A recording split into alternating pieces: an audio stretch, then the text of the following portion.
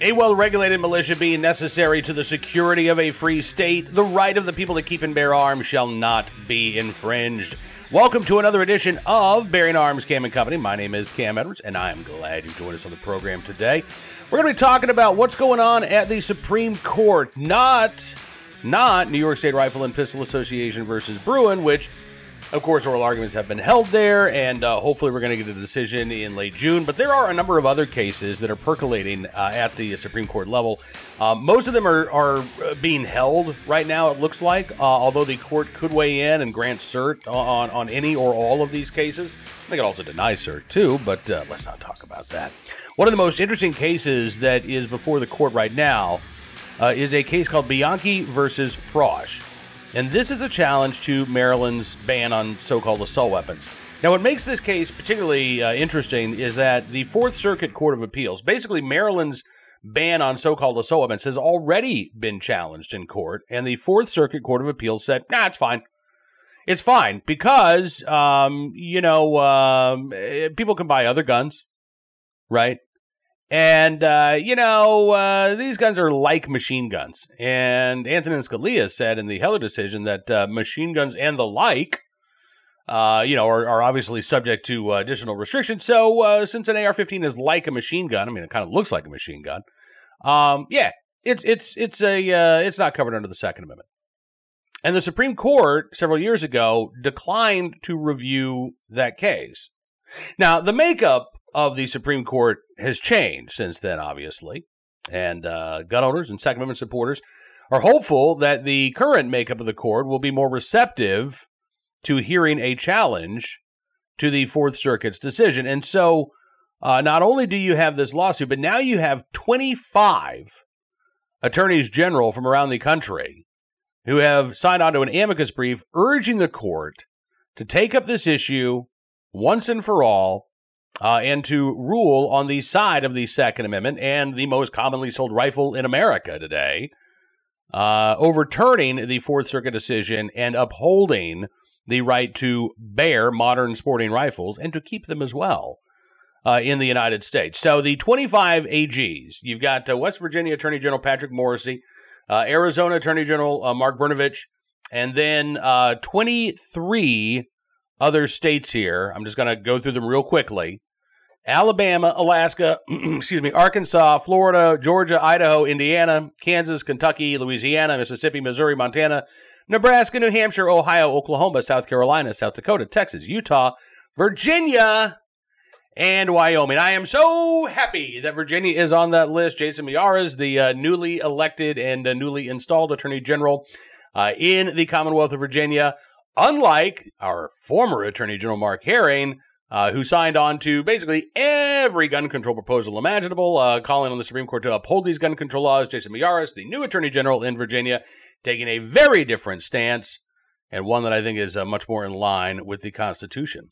So let's take a look at the arguments made by these Attorney Generals. There are a couple of different arguments that they're making here. And remember, they've got to convince the Supreme Court to take an issue, not the same case, but to take an issue that the court has ignored in recent years. And so one of the things that the AG say is that these amici states believe that in upholding Maryland's ban on so-called assault weapons, that the Fourth Circuit erroneously construed the U.S. Constitution and thereby compromising the Second Amendment rights of millions of citizens.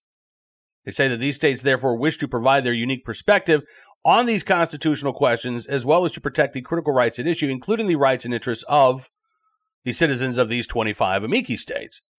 In other words, the Fourth Circuit simply got it wrong, and the court needs to step in and right that wrong.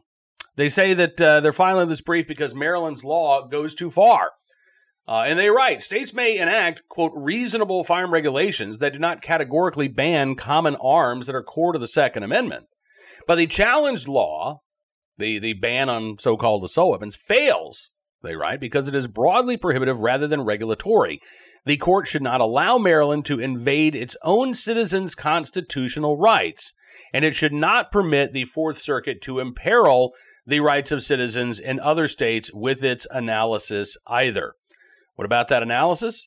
Well, the amici states say that rather than asking whether law-abiding citizens commonly use a banned firearm for lawful purposes, which is the proper test that the Supreme Court lays out in Heller, instead, they write that the Fourth Circuit asks whether the firearm is most useful in military service. And if it is most useful in military service, then it doesn't fall under the protections of the Second Amendment, and the ban is upheld.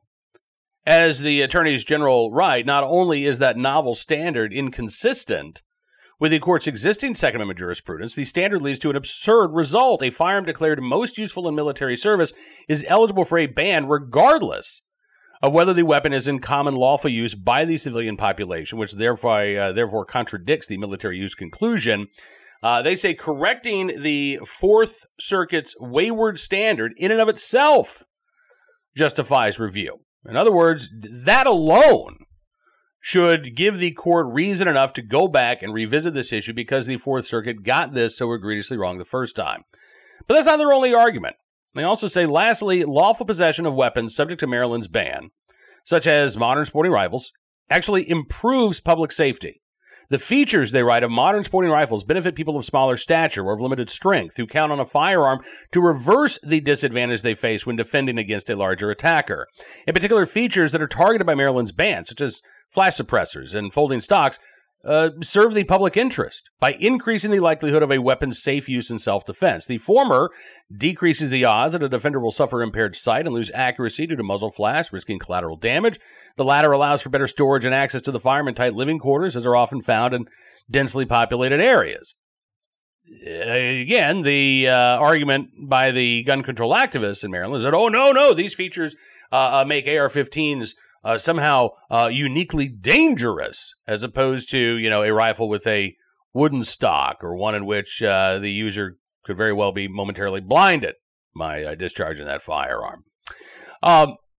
The amici states point out that, again, this contravenes and contradicts existing Supreme Court precedent. They write, Heller was blunt on this issue.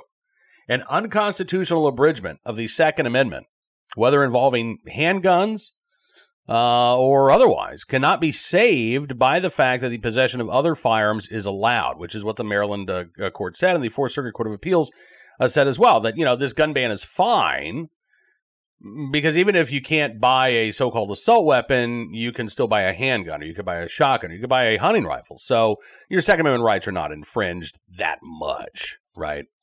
As the amici states, right, courts must analyze laws restricting constitutional gun ownership on their own terms, not by imagining how many other restrictions the state potentially could have enacted as well.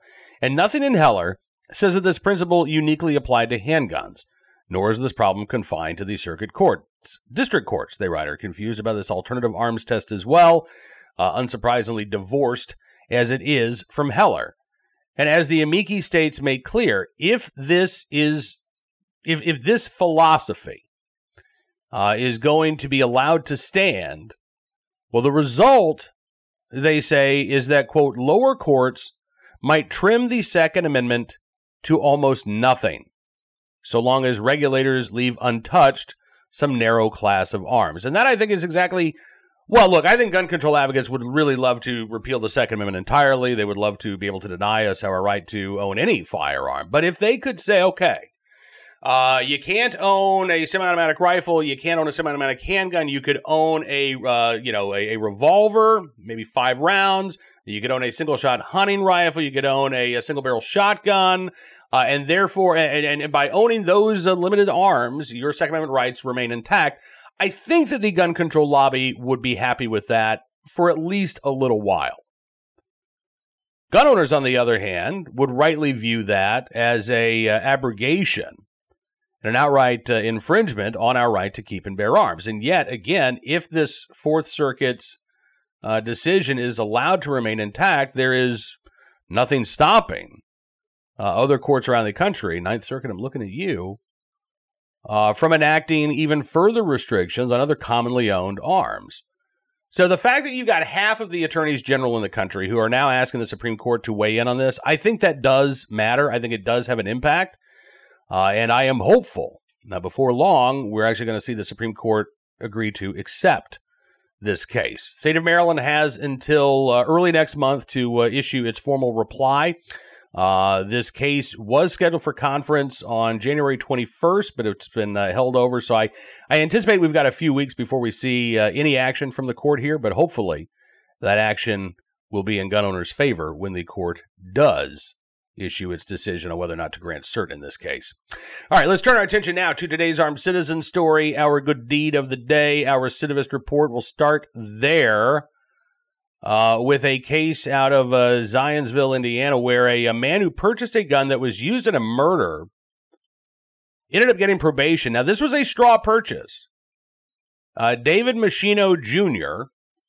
purchased this gun for a guy named James Hughes. Hughes was the man who actually engaged in that murder back in 2019. And according to testimony by Machino, he believed that this guy was ineligible to purchase a firearm on his own. So he went ahead and bought James Hughes a gun, used Hughes' money, gave the guns to Hughes immediately after buying them. Hughes ultimately pleaded guilty but mentally ill to the murder of Samuel Bennett. He was sentenced to 50 years in prison with 5 years suspended back in September. But Machino got 3 years probation as part of a plea agreement. Yeah. 1 day in jail that he served during his arrest. He was given credit for time served. And 3 years on probation for engaging in this straw purchase. Now, what's fascinating to me is that, we hear all the time about how critically important it is to crack down on these types of cases. And yet, here you have a guy who, the evidence showed he bought a gun for somebody else using the other person's money, gave that person the gun. A year later, the gun was used in a murder.